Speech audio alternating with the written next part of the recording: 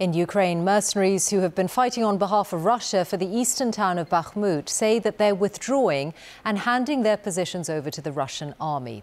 Bakhmut has been fought over since last August, and Ukraine says its forces still control part of it. Our Verify team has been looking at images from Bakhmut that show the extent of the destruction in these months of fighting, with the BBC's Olga Malchevska. This is Bakhmut, before Russia invaded Ukraine. Once famous for its sparkling wine and thousands of rose bushes. This is Bakhmut now, reduced to a landscape of ruin and death. But not defeated, the Ukrainian army told us. Ukrainian troops stay in southwestern part of Bakhmut. Ukrainian army keep pushing of the enemy from sides of the city.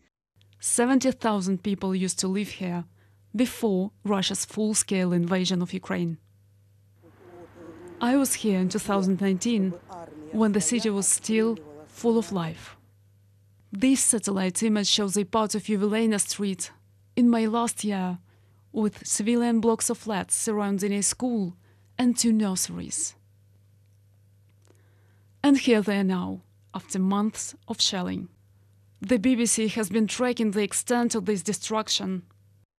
This used to be a famous sightseeing spot, the Rose Garden, Ukraine's largest, with over 5,000 bushes. And here it is in April this year. On the eastern side of Bakhmut is Art Winery, the world's deepest underground winery. BBC Verify has examined footage showing it is now used by the Russian mercenary group Wagner. Here is Yevgeny Prigozhin, the military group's founder, at the winery on the 23rd of February.